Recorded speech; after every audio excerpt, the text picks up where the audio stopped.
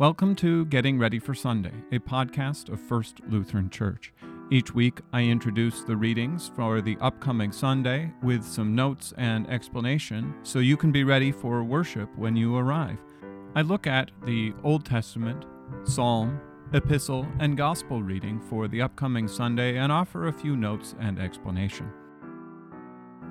The Psalm for Sunday, September 17th is Psalm 103, verses 1 through 12. Bless the Lord, O my soul, and all that is within me bless his holy name.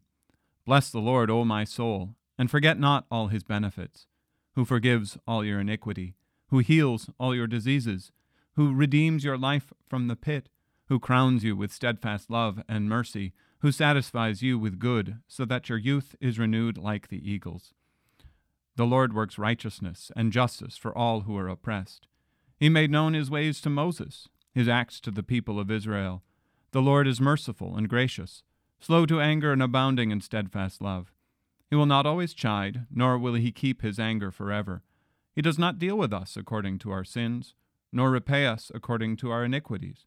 For as high as the heavens are above the earth, so great is his steadfast love toward those who fear him.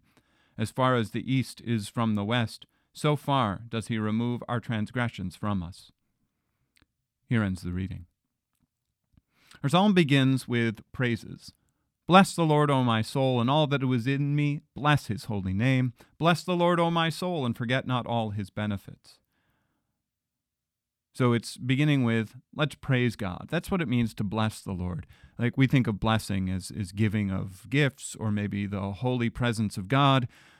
When we bless the Lord, it's not those things, it's praise.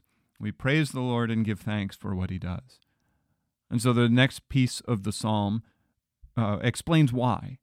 And I think that's an important piece of what we focus on when we praise God, is that it's not just praising him because he's praiseworthy.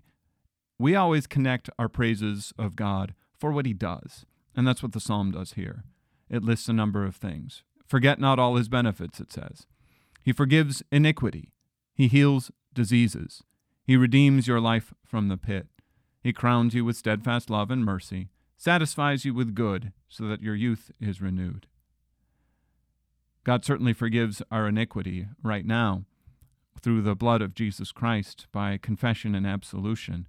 He redeems our life from the pit. He crowns us with all of these things.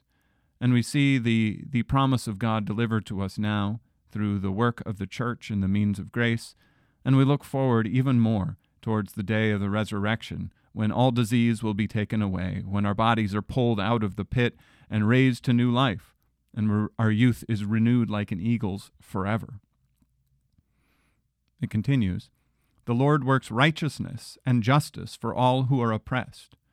That's an important phrase there. Justice and righteousness is kind of the two code words for the work of the king in Israel, is that they are supposed to do righteousness, that is, doing things that are the righteous towards God, and justice, that is, bringing about justice for the poor as well as the rich, equally, for everyone.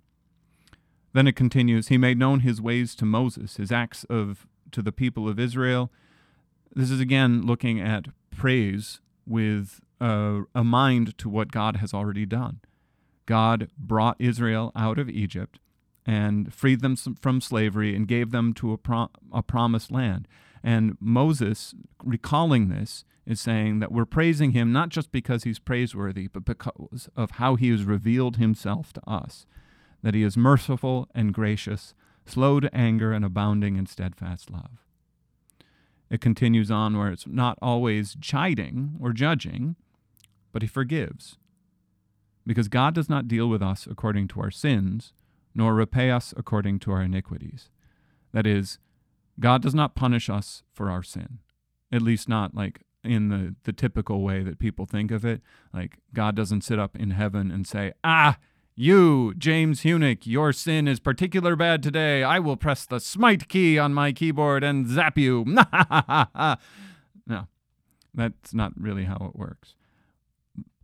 God does not respond to our sin with all of the judgment that we deserve.